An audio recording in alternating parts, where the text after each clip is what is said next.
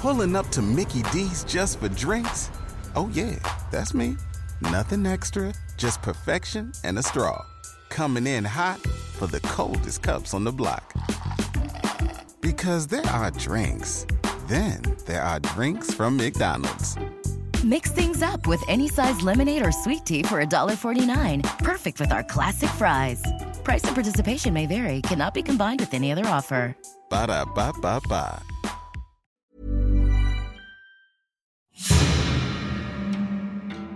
395 years ago, in 1627, Zhou Yujian became the 17th and what would turn out to be the last emperor of the Ming Dynasty in China. For over 1,000 years, emperors' reigns adopted era names, and Yujian's was called Chongzhong, meaning honourable and auspicious, so you will often hear him referred to as Emperor Chongzhong. The Ming Dynasty, into which Emperor Chongzhong was born, had ruled China since 1368. If we're using the Western calendar, the Chinese used the Datong calendar, a lunisolar calendar which identifies years, months and days according to astronomical phenomena. Chongzhong's empire covered some 6.5 million square kilometres. To give a sense of its scale, if you divided modern-day China in half, north to south, he ruled almost everything to the east of that line and some to the west. In today's podcast, we will learn about Emperor Chongzhong's life and his startling death. We will learn about the nature of Chongzhong's power and how a dynasty that had ruled for over 250 years collapsed. It is a remarkable story. My guest today is Timothy Brooke, Emeritus Professor of the University of British Columbia. Tim is a historian of China whose work has focused on the Ming Dynasty, but extends to issues that span the period from the Mongol occupation of China in the 13th century to the Japanese occupation of China in the 20th. In addition to serving as the general editor of Harvard University Press's History of Imperial China, he has published extensively on China and the world, and his most recent book, Great State, China and the World, was published in 2019 and awarded the Grand Prix des Rendez-vous de l'Histoire.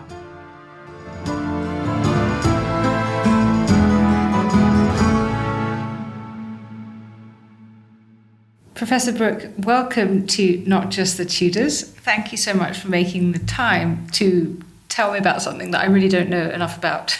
Well, I'm delighted that you're interested enough in the opposite side of the world to want to include it in the podcast. So it's my pleasure to be here. So we're going to be talking about Chongzhen and the end of the Ming Dynasty, but perhaps it would help us if we start by thinking about the nature of the imperial system in China and perhaps particularly about succession. How had Chongzhen and his predecessors been chosen as emperor? Is it the same sort of patrilineal system that we see in many Western monarchies at that time? Yes, it really is. It's patrilineal. The emperorship is supposed to go to the eldest surviving son of the previous emperor. What becomes a bit of a challenge in tracing imperial succession in the Ming Dynasty, which started in the 14th century, ends in the 17th, is that many emperors did not leave any living sons. And so the question was, where would the succession go? And it would usually go to a brother if there were any brothers available, which is the case for Emperor Chongzhen. He was the only surviving younger brother of the previous emperor, and there was nowhere else for the succession to go except to him. In one case, earlier in the dynasty, it went to a half-brother, and that created all kinds of constitutional difficulties, but they eventually worked it out. The rate of child death was quite high in the period. Even an emperor faced the prospect of losing his sons before they achieved maturity, and that was the case for Tianqi. His last surviving son died in a mysterious explosion in an armory in Beijing, the circumstances of which have never been fully sorted out. So when he died of natural causes in 1627, Chongzhen was the person closest to the line of succession, and so it went to him. And the interesting thing about this is that because of these circumstances, many Ming emperors came to the throne not really having been groomed to be emperor. And this is probably the case of Chongzhen. He was the fifth son of Emperor Changle, and you pretty much think the fifth son didn't stand a chance of ever getting anywhere near the throne. And yet there he was at the age of 16, being made emperor of the Ming. It was extraordinary, an unexpected development for him. It meant that the throne was often occupied by somebody who had not been groomed for the job. And sometimes that's to the good, perhaps, because they come to the position with fresh eyes. But often it meant that they were not well informed and therefore pretty much in the clutch of the advisors surrounding them. I'm particularly intrigued by the actions of a court eunuch, and I'm going to apologise in advance for listeners of Mandarin who hear me and cringe, but as I understand it, his name was Wei Chongxiao, and Wei Zhongxian. Zhongxian. Right. And he's involved in the succession of Chongzhong. Was it typical for eunuchs to be so closely associated with imperial power as well? Well, eunuchs play quite a variable role during the dynasty. Sometimes they are very close to the center of power because they're the ones who the imperial princes knew and grew up with, and they were their instructors and so forth, because only eunuchs were allowed inside the imperial palace. And that meant that often the people that the crown prince was closest to were eunuchs, and so he tended to rely on them when he got to power. This was certainly the case with Chongzhen's elder brother, who was the Tianqi emperor, and he pretty much handed over the administration of China to his eunuch advisors. And Wei Zhongxian was the most senior eunuch and used his position fairly effectively to put his people in power and exclude any other competing factions. And the charge that is usually laid at the door of the Ming Dynasty for its last 25 years is that it was in the grip of this kind of factionalism, so that anyone who was coming up through the system had to ally with one or other faction. And if you were allied to the wrong faction, you were not going to get a position in the bureaucracy. It got quite bloody because if you were at the top of the hierarchy, you could drop deep hints to the emperor that somebody should be told to commit suicide or should be impeached, which often meant execution or at least meant public humiliation. That was the factional environment into which Emperor Chongzheng stepped when he was 16 years old. There wasn't much that Wei Zhongxian could do about the succession because Chongzhen was the only viable candidate. If Tianqi had had no brother, they would have had to start looking for cousins and nephews, and that would have become an extremely complicated process. But Wei really didn't have much choice, so he had to go with Chongzhen. And Chongzhen was initially, he didn't want to make a decision. I mean, he was 16 years old. He had the eunuch faction around him. He was hearing from other officials that the eunuch faction were using their positions to aggrandize themselves, to make themselves wealthy, and to prevent the things that needed to be done from being done in the state administration. And so he was listening to all of these voices. He was a little cautious.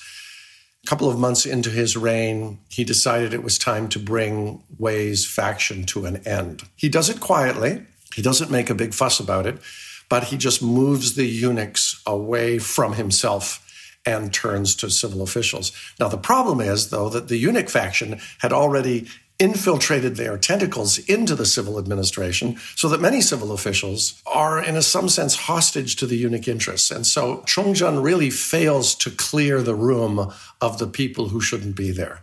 And you can't blame him too much. As I say, he's a 16-year-old when he comes to power. And as younger emperors did, they tend to find somebody that they can sort of hold on to and rely on. And so he came to rely on a civil official named Wen Tiren.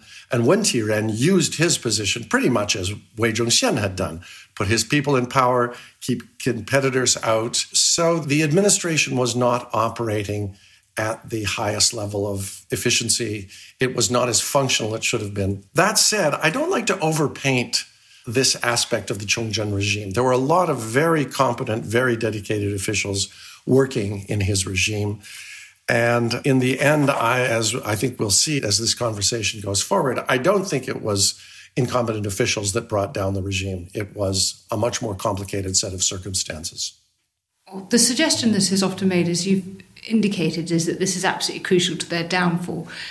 Do we therefore see, and we'll come to your differing interpretation in a second, but do we therefore see the spread of influence from the court across the empire as a whole? Should we imagine that whether it's Wei or whether it's another leader of a particular grouping, that influence is operating at the court, or does it have wider ramifications? Oh, your instinct is right. It just goes out throughout the entire country, because all appointments from county magistrate up are made within the Ministry of Personnel in Beijing. And who's ever in charge of the Ministry of Personnel is going to be pretty much captive to the powers that be at court, so that he's going to have to make appointments that the faction who are dominant in court want. So Ming China had about 1,000 counties. That meant about 1,000 county magistrates were being appointed. When the system was working at its optimal, there was a new appointment every 3 years, so that there's a constant flood of new blood into the system. And the people who are getting those appointments are the people who are getting clearance from the Ministry of Personnel, who are in turn getting clearance from somebody at court. So the power of a faction leader in Beijing was enormous when you have this kind of centralized system, and particularly on such a large scale. I mean, China, you think of Tudor England, think of Ming China, the scales are so vastly different. The capacity for a corrupt interest to get itself embedded throughout the system was really enormous. Now, that said, there were ways in which upstanding officials could seek to intervene. They could try to impeach anyone who was not seen to be doing his job, who was engaging in corruption. And there was, in fact, a supervisory mechanism called the censorate that sent out people to just keep an eye on officials at all levels in the hope of limiting the effects of this kind of factional conflict might have. But it was pretty tough. And Tianqi, who got on the throne, he was 15, I think, when he became emperor. And then his brother, Chongzhen, became emperor at 16. These are teenagers who perhaps didn't have the wisdom to understand how the system really worked. I mean, he understood how appointments were made and so forth, but didn't necessarily have the human sensibility needed to be able to judge the situation as well as he could. That said, from the records, he seems to have tried to make good decisions. He took advice. He tried to do the best he could under the circumstances. In another sense, he was hampered by his own bureaucracy. The interesting thing about this, if I can just sort of step aside for a moment, is that it's surprising that we know so little about this young man. He's the last emperor sitting on the throne. There's one Chinese biography of him, but mostly the biographies of him are about what's going on around him. They're not about him. So we have very little sense of him as a human being. The one interesting story I managed to dig out was that before he'd become emperor, he related the fact that he'd had a dream about seeing a black dragon twining itself around a pillar in the imperial audience hall. And this was then used later on to say, well, clearly heaven was giving him a sign that he was going to be the next emperor because the dragon is the imperial symbol. Those sorts of anecdotes are almost non-existent for this young man. That's so interesting. Is it indicative of the state of the archives? Is there a process of destruction that we have not got the documentation one would hope to have? You're absolutely right. Every day in the imperial palace, notes were being taken by staff about decisions being made, actions being taken, anything that the emperor said, anything that was said to the emperor. There was this constant secretarial process going on. And at the end of the reign, a team of historians went through all those notes and compiled a sort of official record. It's called the veritable record of the realm of the emperor who had just died. Well, when Chongzhen dies, his reign is not given quite the same process. A team is put together. They put together a sort of draft of what happened during his reign, but it didn't have the same care and attention that the previous emperors did. Because at the end of a dynasty, the usual process is for the new dynasty to come in, round up all the documents, extract what they need, usually having to do with taxation and finance and so forth, and then destroy, I'm jumping ahead here, put together a history of the dynasty that has fallen that will tell that story in a way that makes the next dynasty appear to be the legitimate successor. And then the entire archive is destroyed. So accordingly, and this has been an interesting experience when talking to my colleagues in European history from the same period, you have so rich an archive to work from. You've got state papers, you've got the papers of individual members of the ruling class, you've got the diaries of commoners who just kept notes about their lives. At the end of a dynasty, it was treasonable to keep hold of those records. Those records had to be destroyed. Now, people found ways of getting around this. After the Ming Dynasty had fallen, they would turn their notes about living under the Ming into something slightly different, sort of moral homilies or whatever. But once the dynasty had fallen, you could not reflect in any way on the strengths or weaknesses of that dynasty. And any official documents were sucked back to the center and they were destroyed. So I, as a Ming historian, I use a lot of material that comes down from society, not just up at court, but it's really hard to find. And there's almost nothing by way of archives. There's only the materials that got printed. Those are the ones that have survived. But family archives, the archives of famous people, the archives of the government, those have disappeared. It makes writing Chinese history a very different enterprise than writing, say, Tudor history. That sounds devastating to a historian and really hard. Well, I will say, though, it's a kind of an intriguing challenge because what you go into printed local records because every county kept what's called a gazetteer of the affairs of the county. It was printed roughly every 50, 60 years. So as a historian of this period, you go back to these sources and you sort of look around corners. You try and figure out what was going on. It's kind of fun. And one thing that does survive and that people will think of when they think of the Ming is paintings and ceramics and porcelain. And I've seen some exquisite artefacts just down the road in the British Museum here, the wonderful blue and white bowls and bottles and things. Can any of these sort of developments in terms of art be credited to Chongzhong? Did he patronise the arts as far as we know? That's a question I really can't answer. The patronage of the arts was extremely important in the dynasty, all the way down really until the end of the 16th century. Emperors took an interest in this. In fact, some emperors learned to paint. Some were decent calligraphers. Some took an interest in literature. There was a private theater inside the Forbidden City where drama was performed. But that seems to fall away in the last half century of the dynasty. There's no evidence that I've seen that Chongzhen took a particular interest in the arts, or his brother, Emperor Tianqi. Neither of them seem to take an interest. And that may have something to do with this building sense of crisis that the Ming suffered in its last 25 years, as the Jurchens on the northern border are starting to organize themselves, become powerful, take the name of Manchu. And these, of course, will be the people who will invade China in 1644 and bring the Ming dynasty to an end. So there's a sense of unease in the period. Although I have taken some interest in the patronage of the arts in my own research, I found nothing from the reigns of the last two emperors that show an interest.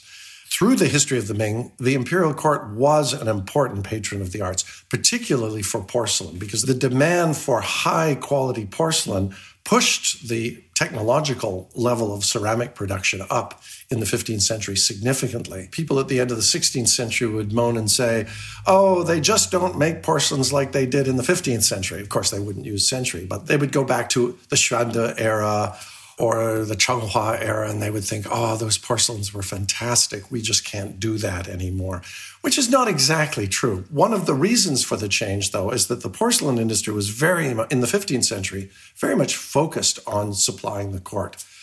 But get to the middle of the 16th century, and the commercialization of the economy and the increasing wealth in the economy meant that there was a lot of popular demand for high-quality ceramics. And so the ceramicists started producing, sort of mass marketing their material and not just producing it for the court. Can ceramics be used in any way as a sort of source to tell us about that period of time? Well, they can be in the sense that I just suggested, not so much the ceramics themselves, but where they appear and what information we can find out about them. We can somewhat reconstruct the ceramics market and the art market in the latter decades of the Ming Dynasty.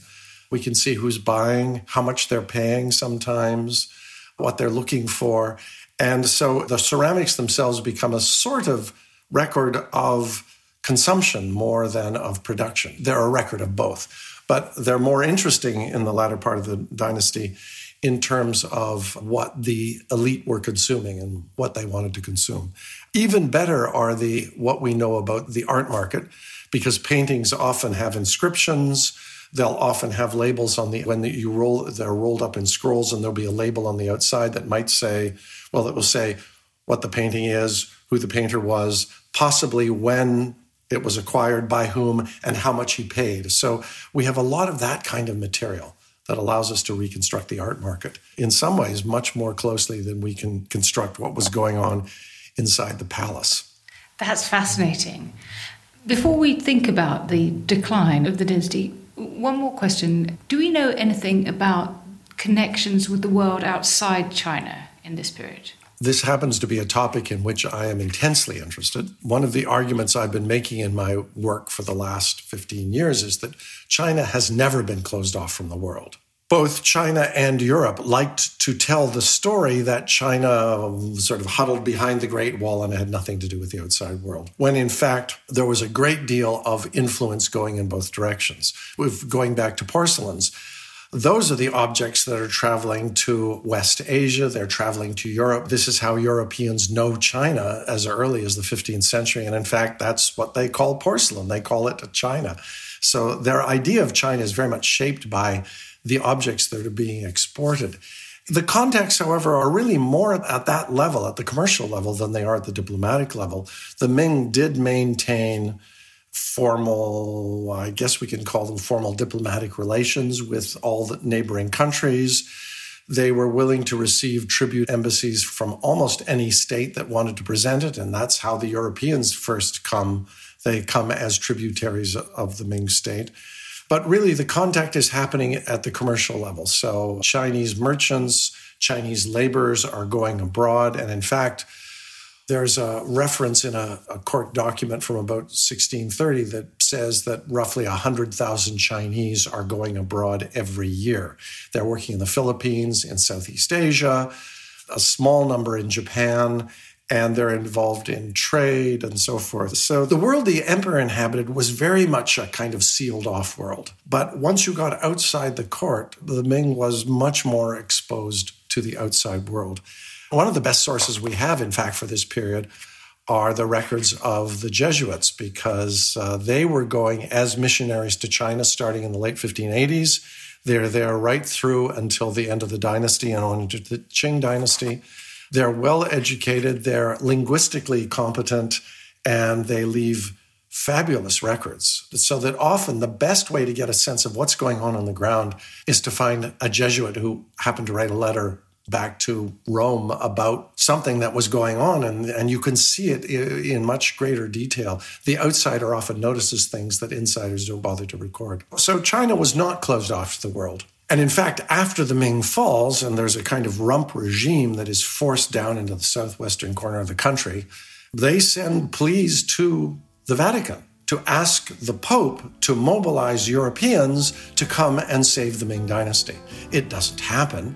But that's how connected the Ming was to the rest of the world.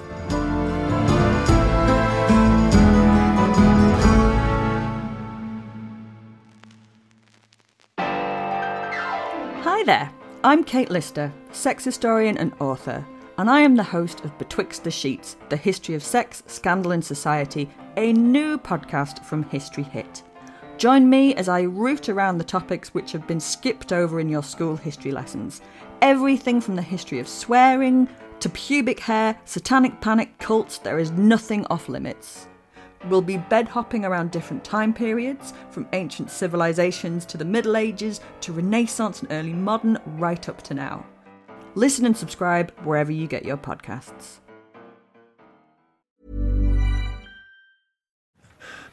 I'm breathless, I'm panting, because I'm hiking up the Inca Trail in the footsteps of the intrepid explorer Hiram Bingham. Why? Well, because Dan Snow's History Hit is going to Machu Picchu. Join me in Peru for an epic mini-series unravelling the mysteries of the Inca, one of the greatest empires that's ever existed. we trace their meteoric rise to power, their domination of mountain, desert, and jungle, their elaborate ritual and practices, including human sacrifices, and their demise at the hands of the Spanish conquistadors. Out now on Dan Snow's History Hit, wherever you get your podcasts.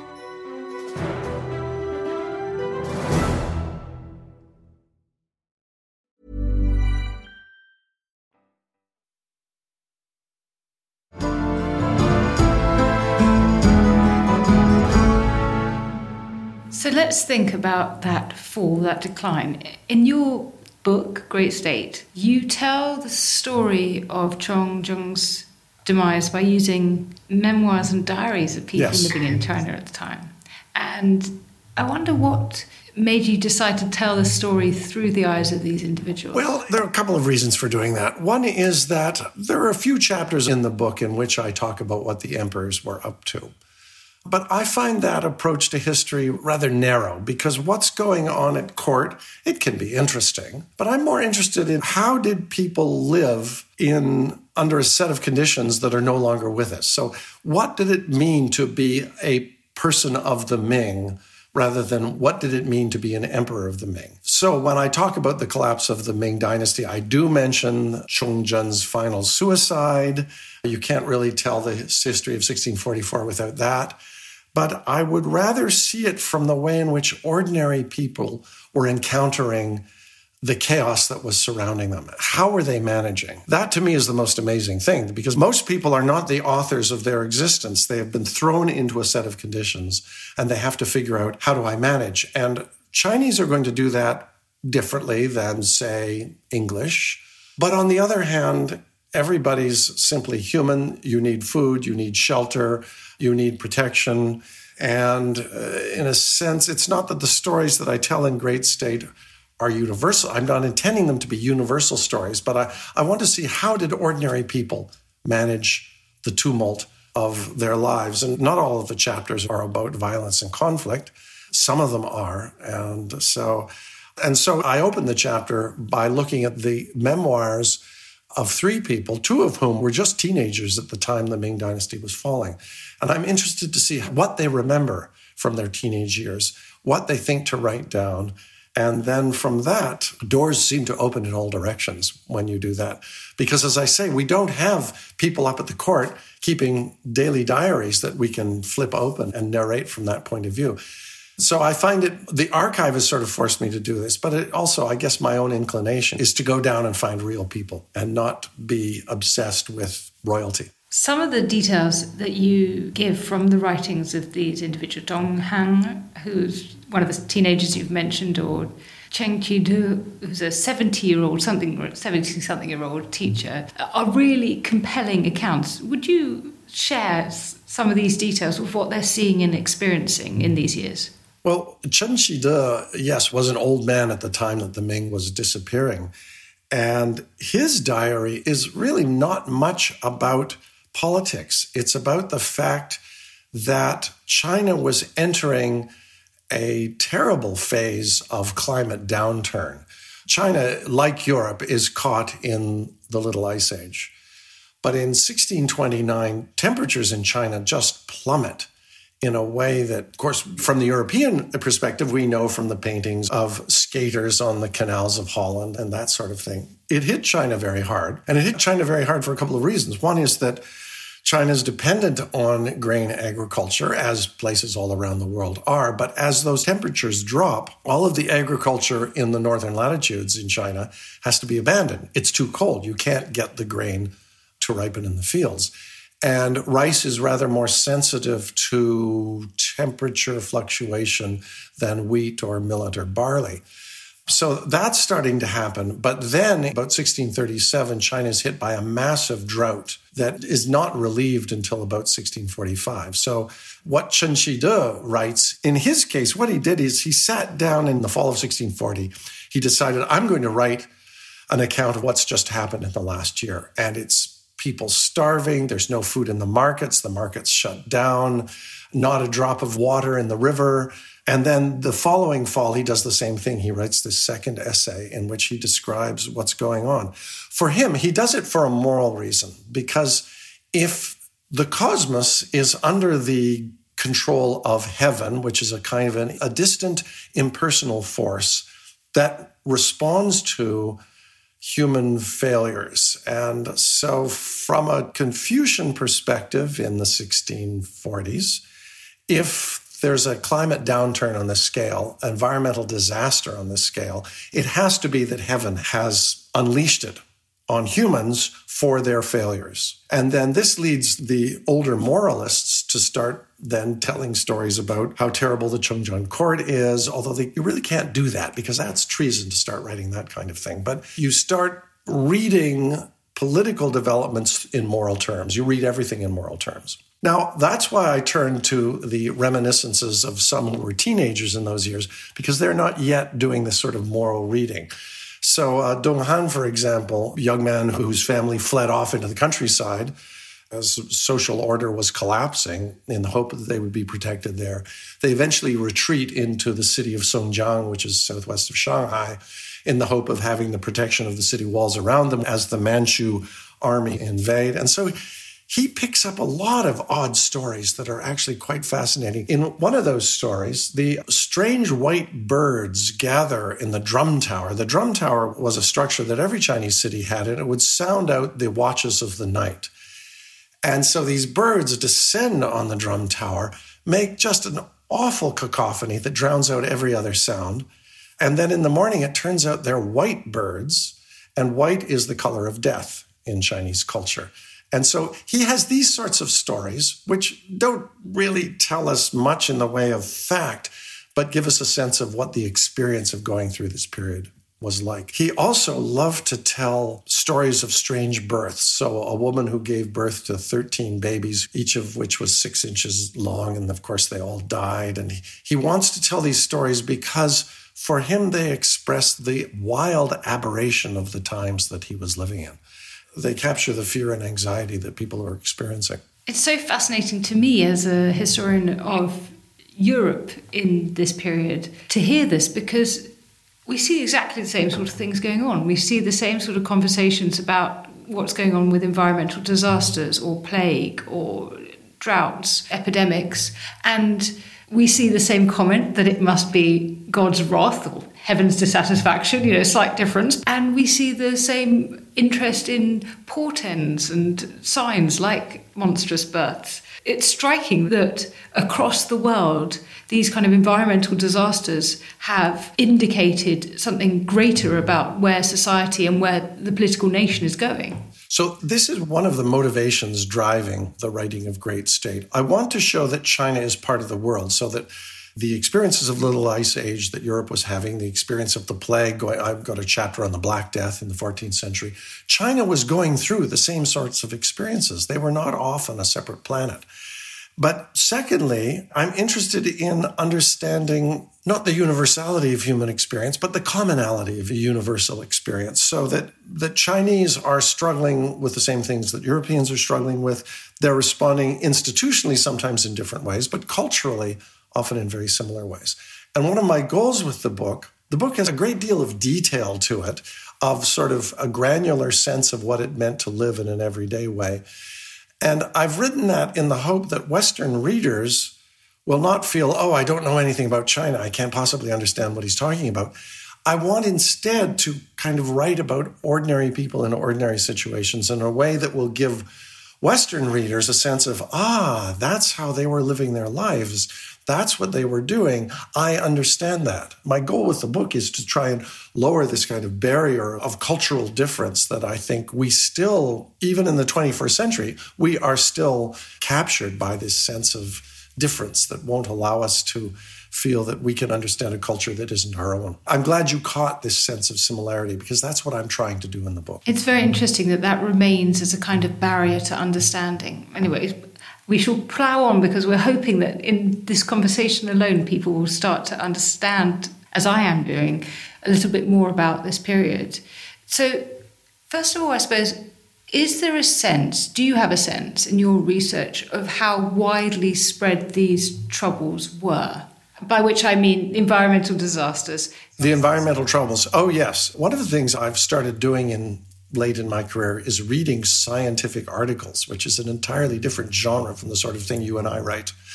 And it's been quite fascinating. But I needed to do that because if I'm going to show that China is part of the world, it helps to have some physical proxies, temperatures and precipitation and winds and so forth.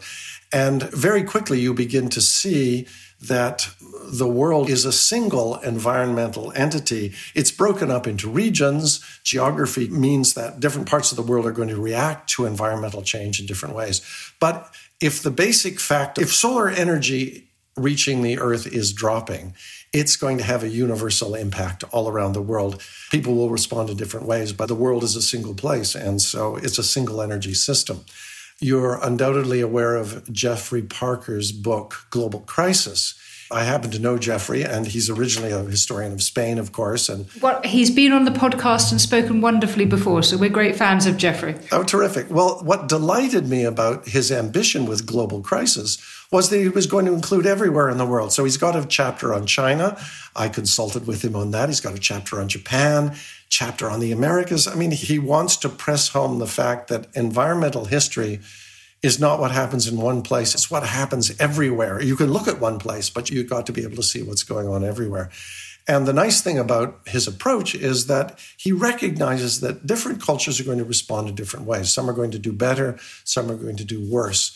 I think it's been a while since I've read the book. I think Japan comes off quite well in his analysis, China perhaps less so. And there are particularities about European responses to climate change that are fascinating. And so I like the idea that he's done that. And to do it requires a great deal of hubris and ambition because no one can be a specialist about everything. Jeffrey consulted with colleagues who worked in other parts of the world in order to write the story he wrote. And I have to say that I have, to some extent, been consulting with Europeanist colleagues in various aspects, and also with science people. I've had to read about epidemiology. I've had to read about climate change. I've had a few interesting conversations with specialists in these areas in order that I can rest with the stories I tell on a more substantial foundation, not just what happened in China, but what happened in China as it was happening globally. I am going to take you back to what was happening in China, though, because what I would be interested to know is, can you outline for us the effects of these terrible events on Chongqing and the rise of the wonderfully named Dashing Prince? Well, the immediate effects of the climate downturn of the 1630s, the main effect is starvation. And it hits North China harder than it does South China. It takes a while to get to South China. South China has much greater water resources and has a much more temperate climate. But North China was hit very hard in the 1630s.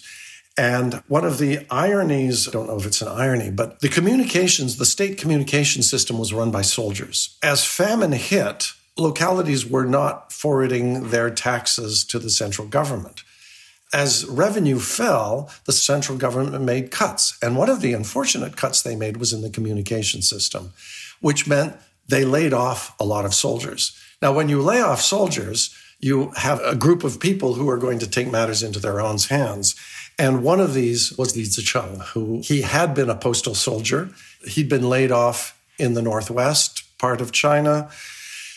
He turned to banditry. He gathered a group of people around him, and gradually he has an army. And he takes the name of the Dashing Prince. He doesn't coin it himself. It's coined for him. It's the name that he happens to be given. And so he's building his own military force, and it's not difficult to do because as government resources dwindle, then rebels can just pick off outposts all over the place, counties in more out-of-the-way areas. They just move in and take them over, which is what Li does. And then in 1643, he starts moving eastward towards Beijing and has a couple of lucky breaks. The way is open to him so that in the spring of 1644, he is at the doors of the city of Beijing. And at that time, the Beijing military is up at the Great Wall trying to fend off a threat from the Manchus. And so the Dashing Prince is able to pretty much just walk into Beijing and take over. Emperor Chongzhen is left in a perilous position. Many of his advisors say, escape before the Dashing Prince arises. Let's move you south, because there was a precedent 5 centuries earlier. When the Sung dynasty was collapsing, the Sung emperor fled down to Hangzhou in South China, and then the Sung then continued to survive for a considerable amount of time. And so the hope was, okay, the north is going to fall. The Ming emperor, Chongzhen, should flee south to Nanjing. They had a secondary capital there, and they should defend the Ming from Nanjing, not from Beijing. But he didn't want to do that. He felt that the moment that he abandoned Beijing, the dynasty would collapse. And so what he did is he smuggled all of his sons out of the city so that he would have heirs. I mean, he was anticipating the fact that he might not survive this. A Council of State meeting the day before he commits suicide, in which he was urged to flee. This was the last possible moment. And he said, no, he's going to stay in the palace. He's going to remain there. He's not going to flee. And he's going to take his chances. And then the following day, the palace pretty much emptied out. His advisors fled. His military entourage fled. He was left alone with his family. He decided that the women in his family should not fall into the hands of the rebels. So he ordered his wife, the empress, to commit suicide, which she did. He proceeded to execute his daughters, and then he went up to a hill behind the Forbidden City, and as the story goes, hanged himself. And the story is not clear. That's how it appears in the history books. It's possible that he was strangled and then his body was made to look like he had hanged himself. We don't actually know how he died, but the suicide of the Chongzhen emperor is the finishing point on the dynasty. So this solved a big problem for the dashing prince, because what do you do when you move into an imperial capital and you've got an emperor on your hands? Do you make him your puppet? Do you dethrone him? Do you replace him? Well, committing suicide meant that then Li Zicheng was able to declare a new dynasty, declare himself the founder of a new dynasty. But at that point, the Ming military has struck a deal with the Manchus. They've rushed back to Beijing. Li Zicheng is kicked out. His brief dynasty is over, and he's eventually murdered a year later on the run. It's all a devastating tale. Can we just do a moment of kind of hypothetical thinking, counterfactual thinking? Was there anything, in your view, that Chongzhen could have done differently to better endure the natural disasters? And when Li got to the capital, did he have other options apart from the one he took, do you think? There are things that both men could have done differently, but I'm not sure that that would have changed the outcome. In my view, it's not just my view. I have found the scientific evidence for it.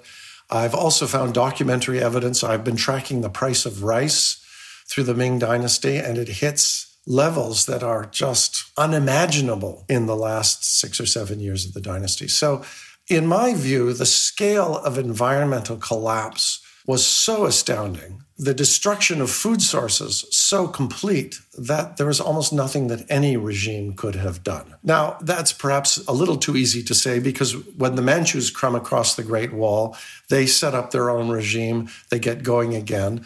They do it in 1644, and in 1644, conditions start to improve a little bit. So there's a bit of rain. Temperatures start to recover slightly. The Manchus invade just at the moment in which the natural conditions are starting to shift. But I'm not sure that there's anything Chongzhen could have done. There was no food. There were epidemics with 80 to 90% mortality in some regions of the country. China was just devastated by the environmental collapse of the late 1630s and early 1640s. And in that regard, I think you have to give Chongzhen, you have to sort of read his record with a measure of recognition of this, that he was acting as any emperor would have, trying to appoint the right people, move resources to the right places, make the right decisions. He had a lack of information about what was going on because, as I said earlier, the communication systems were breaking down. He did the best that he could, but to rule a country of 100 million people under an environmental collapse on this scale had just become untenable. So he commits suicide, and then Li Zicheng has to flee 6 weeks later because he's got no answers. He can't just sort of go in and round up all the grains sitting in the granaries and say, fine, I will distribute this to my people and we'll get back on track, because there was no grain in the granaries. There was no money in the treasury. Beijing was bankrupt by April of 1644 when the rebels arrived.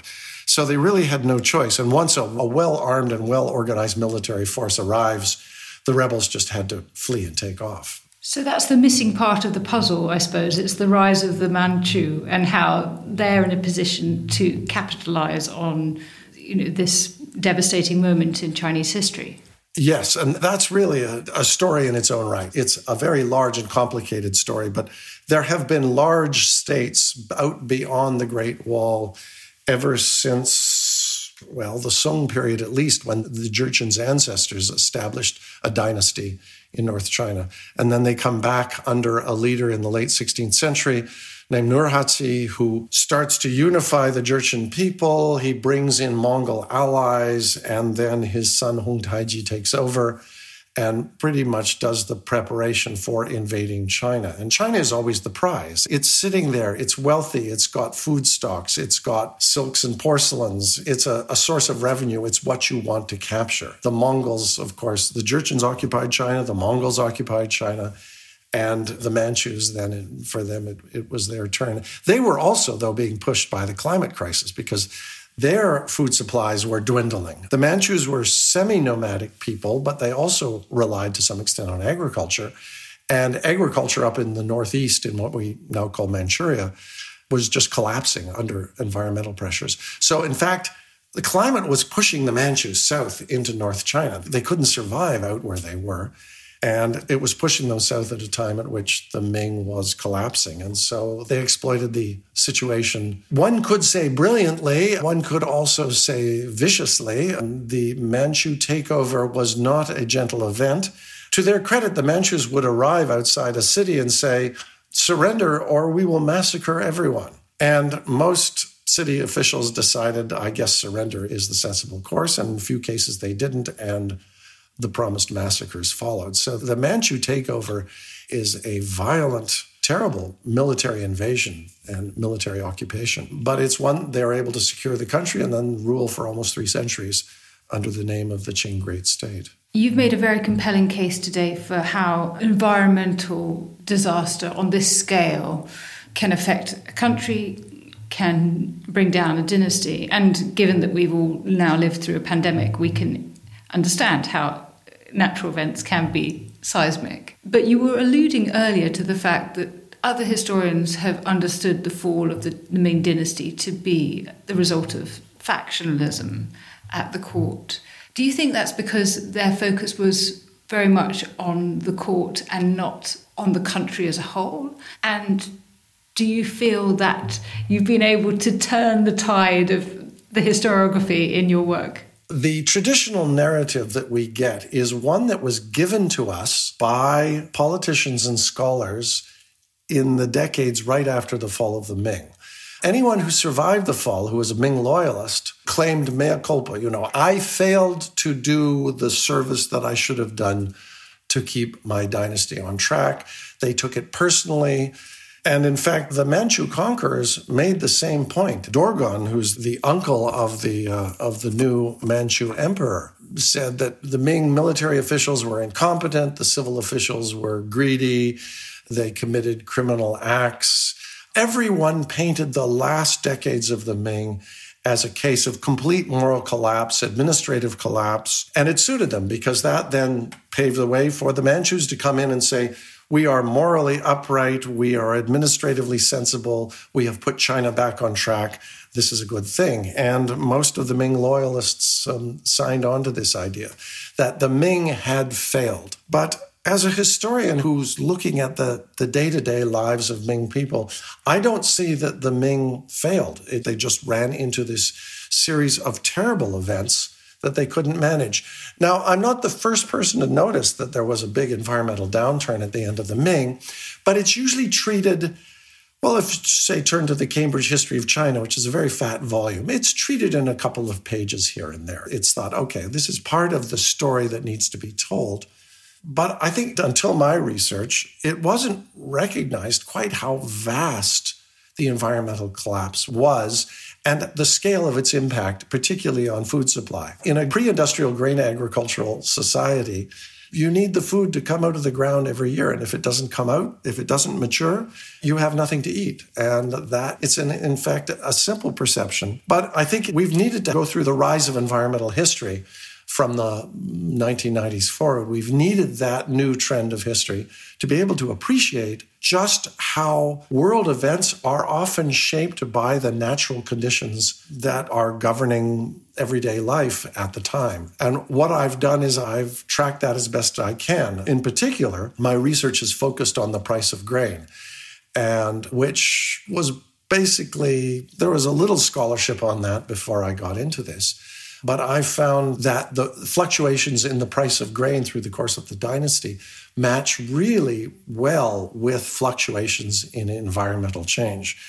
Now, occasionally I hear the word environmental determinism muttered as though this is a sin. And I'm not going to say I'm an environmental determinist, but I will say that if we leave the environment out of the history that we tell of cultures and societies, we're missing a fundamental condition within which human beings live. And I don't mind being called an environmental determinist, as a matter of fact, but I don't see myself as that. I see myself instead as someone who's interested in the way in which people respond to the pressures that the natural world presents them. And sometimes they respond well, sometimes less well. And sometimes the response is simply, it's beyond what anyone can do. There's nothing you can do when temperatures are 10 degrees lower and there's not a drop of water in the canals. There is nothing you can do but flee, and there's nowhere you can flee. And that was the situation that China faced in the early 1640s. Thank you so much for talking us through the fall of this dynasty. I would love to come back and speak to you another time about more of its heyday, because you've been such a clear expositor of this culture and this period. But for today, thank you very much for giving us a real insight into this period of crisis and this dramatic downfall of this important dynasty. Well, Suzanne, it's been a pleasure. I'm delighted that you feel that China is part of the world, the historical world that you want to present, and I'd be delighted to come back anytime.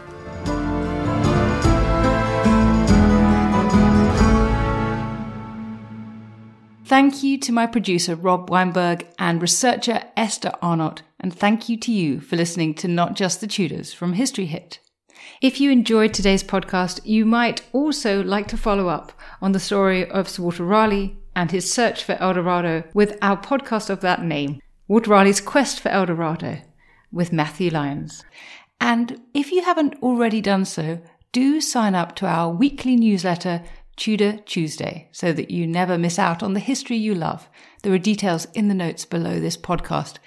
Please rate this podcast wherever you listen, now including on Spotify, and please send me your comments and suggestions for future podcasts via our Twitter feed at NotJustTudors or by email notjustthetudors@historyhit.com.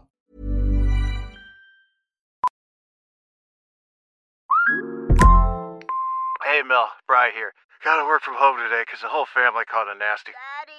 Hey, Mikey, if you're gonna puke, find the popcorn bowl! But my availability is 110%. Coincidentally, so is my fever. Kidding. Mel, I'm so cold but hot. But I'm gonna get you that budget just as soon as... Mikey, popcorn bowl! Press 1 to use Instacart and get your family's sick day essentials delivered in as fast as 30 minutes. Press 2 to keep working. Do not press 2. Just use Instacart, Brian. Join us today during the Jeep Celebration event. Right now, get 20% below MSRP for an average of $15,178 under MSRP on the purchase of a 2023 Jeep Grand Cherokee Overland 4xE or Summit 4xE. Not compatible with lease offers or with any other consumer incentive offers. $15,178 average based on 20% below average MSRP from all 2023 Grand Cherokee Overland 4xE and Summit 4xE models in dealer stock. Residency restrictions apply. Take retail delivery from dealer stock by 4/1. Jeep is a registered trademark. History is full of extraordinary people, the Tudors being just a handful. In my latest film on History Hit, we meet Bess of Hardwick and go inside the incredible house that she built, a house that defines the elegance and grandeur of the Elizabethan age, a house fit for a woman who climbed to the top of the Tudor social ladder. To find out more about the life of Bess and many more fascinating figures from the past, sign up via the link in the description with the code TUDORS for an exclusive discount.